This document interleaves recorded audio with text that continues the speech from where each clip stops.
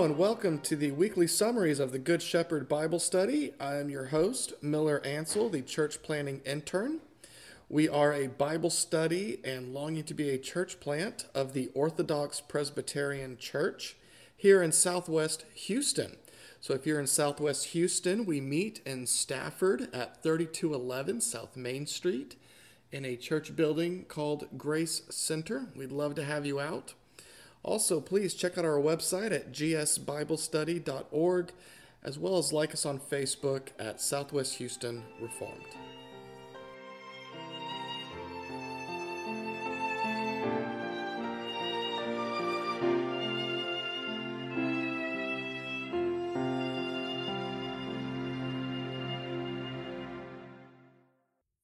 This is week 8 on our series on the Sermon on the Mount.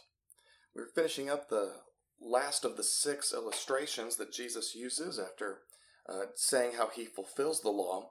And I'd like to remind us of what we said the entirety of the Sermon on the Mount is about. We summed it up in 2 words: Christian counterculture. There is not much more countercultural ideas than do not retaliate and love your enemies. These things our culture does not love and embrace, but it's what Christ has called Christians to do. But before getting to the retaliation and the loving your enemies, Jesus speaks of oaths in Matthew 5, verses 33 through 37. He says, "Again, you have heard that it was said of those of old, you shall not swear falsely, but shall perform to the Lord what you have sworn. But I say to you, do not take an oath at all, either by heaven, for it is the throne of God, or by the earth, for it is his footstool, or by Jerusalem, for it is the city of the great king. And do not take an oath by your head, for you cannot make one hair white or black. Let what you say be simply yes or no. Anything more than this comes from evil." So a lot of this is an exposition of the third commandment. It's using the Lord's name rightly, as well as issues of the ninth commandment, not lying. We are to be truthful when taking oaths. For our listeners at home, another good passage to read in accord with this is Matthew 23, 16 through 22, and Jesus expounds a little bit more on the taking of oaths. Well, as we did last week, let's look at the Pharisees' perversion of this. One, Jesus is not quoting an actual Old Testament text, as he has done in some of the others. Instead, this is more an amalgamation of various texts, or we might say a theology of oaths. So what he quotes isn't necessarily against Scripture, but it does seem that the Pharisees were perverting it in such a way that they would say, if you didn't use the Lord's name in the oath, you didn't have to fulfill it. A lot like how when we're kids, we cross our fingers behind our back when making a promise and say, I don't have to fulfill the oath because I had my fingers crossed. The Pharisees are doing something similar. I don't have to fulfill my oath because I didn't swear by the Lord's name, but I swore by the temple. I swore by Jerusalem. So Jesus then sums up the correct theology of oaths by saying, do not swear by this stuff at all. Now, this is not a prohibition against taking an oath in a court of law.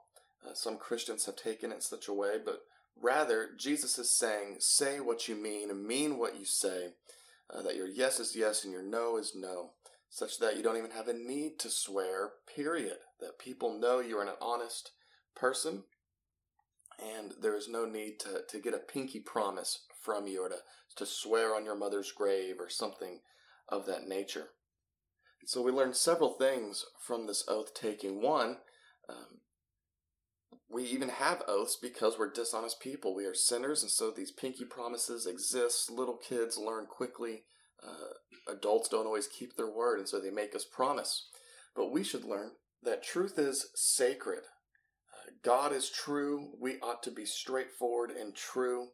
We shouldn't try to avoid the truth by witty deceit. Christians should be trusted and known for being truth tellers. And so we're not allowed to swear irreverently. We're not allowed to swear needlessly or take an oath in some sort of disguise so that we can go ahead and break it. We should also remember that we live coram Deo, that is, we live in God's presence. So we need to be reminded that we shouldn't be living a lie in the very presence of God.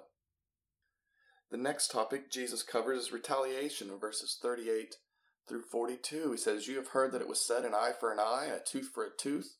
But I say to you, do not resist the one who is evil. But if anyone slaps you on the right cheek, turn to him the other also. And if anyone would sue you and take your tunic, let him have your cloak as well. And if anyone forces you to go 1 mile, go with him 2 miles. Give to the one who begs from you, and do not refuse the one who would borrow from you."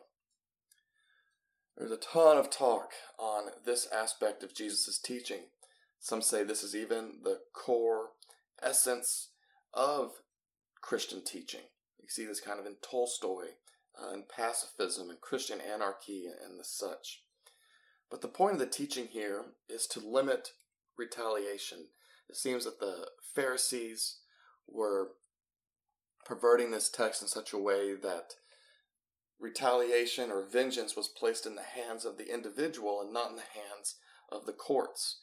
That's the context that an eye for an eye is given in the Old Testament, is to Old Testament court systems and judges. It's not given to each individual to exact justice and vengeance however they see fit. And Jesus gives 4 ideas for this with the Christian. One is to turn the other cheek. This isn't so much a violent act as somebody trying to physically hurt you. It's more of being insulted with a backhanded slap. Today it might be libel or slander in the way that we slap others, but the one who was slapped in the first century would take the other person to court. They have been dishonored. They need their honor restored.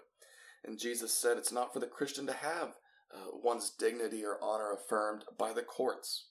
Jesus essentially says, let them insult you, and know that your dignity is confirmed as a child of God. He's also essentially saying to show the attacker grace, as our sins have offended God, and yet our Lord is gracious with us and doesn't exact the judgment on us that we deserve. The second idea in this retaliation section is to give away your tunic, or your coat. Coats were a way of giving a pledge, and they had to be returned by nightfall, Exodus 22:24, because they served not only as daytime clothing, but oftentimes as pajamas, as bedtime clothing, so that one could stay warm. And if the person didn't return the coat, you had a legal right to exact vengeance upon that person and retaliate. But rather, Christ says, do not stand on your legal rights. Let the person have your coat and let grace abound. In fact, the cost of a new cloak is less than the cost of the course of law to obtain that original cloak. The third example Christ gives is to go the extra mile. This is the idea of Roman soldiers drafting citizens to carry their things for them. We see an example when Simon of Cyrene carries the cross of Christ. He was drafted by the Roman government in order to carry something for them. And it could be quite humiliating for the Jews to go through this. But Christ says to go an extra mile. Of course, they weren't using miles, but they had so many paces they were to go. And he says, double it. Show them that you're not only obedient to the Roman emperor, but you in fact have a greater emperor who is the Lord. And you are serving him. And so the Christian does the unexpected because grace has influenced the Christian so much to win others by love, rather than to retaliate upon the basis of their rights. And the fourth illustration Christ gives, pretty simple, to give to the one who begs from you and not to refuse the one who would borrow from you. So we can state his teaching here negatively and positively. One is negatively, that when we're subjected to wrongs of different kinds and our dignity is taken away and our rights are infringed upon, we are not to get excited and have vindictive resentment. Or stated positively, Jesus is teaching us that we should be generous and forbearing with others, even those that would inflict wrong upon us. Another great text to look at along with this is Romans 12:17 through 21, about not repaying evil for evil, that the Lord says vengeance is his and he will repay, but instead we are to be overcome with good. Our last section is loving your enemies, verses 43 through 40 8. And Christ says, "You have heard that it was said, you shall love your neighbor and hate your enemy. But I say to you, love your enemies and pray for those who persecute you, so that you may be sons of your Father who is in heaven. For he makes his sun rise on the evil and on the good, and sends rain on the just and on the unjust. For if you love those who love you, what reward do you have? Do not even the tax collectors do the same? Do not even the Gentiles do the same? You therefore must be perfect, as your heavenly Father is perfect." So loving your neighbor, this is a very clear-cut example of the Pharisees' perversion. Nowhere in the Old Testament is it said to hate your enemy. Yes, it is said to love your neighbor, but not to hate your enemy. And the best way we can spin this for the Pharisees is they might say, "Oh, well, Leviticus 19:18 is about Israel. That's our neighbor. But the Philistines and the Canaanites and the Amorites and the Hittites, those are not our neighbors, and thus we hate them." But that's not what Christ teaches. Instead, he says we are to love our neighbor and to love our enemy. We see this very clearly in Jesus' own life. Luke 23:24, Christ is on the cross and asks for forgiveness for those that are crucifying him. We see it with Stephen, the first martyr, in Acts 7. He does the same thing, prays for the forgiveness of those who are killing him, not to hold it against them. So we see, if anybody's an enemy, it's the one who is actively murdering us. And yet these two examples of our Lord and of Stephen show us the incredible love that we can have for our enemy. And we see Jesus concludes this section with being perfect, that we are to be perfect as our Heavenly Father is perfect. Not that perfection can be reached by us, but it's the idea that Christians are to be extraordinary because we have an extraordinary God. Christian love is very different than worldly love. It is out of the ordinary. The Christian doesn't just love because we've been loved. And we don't just set our love upon the attractive people or the attractive objects. We don't love people just for what they can give us in return. It's very sad to see the state of the church that has sought to love others in this manner, to love others as the world loves, to be attractive to them, when actually Christ is teaching us that we have a godlike love, and that is attractive. We don't love like the world, we love like the Lord. So what does that mean? Well, it means that we speak well of our enemies. It means we do good to them. It means that we pray for them.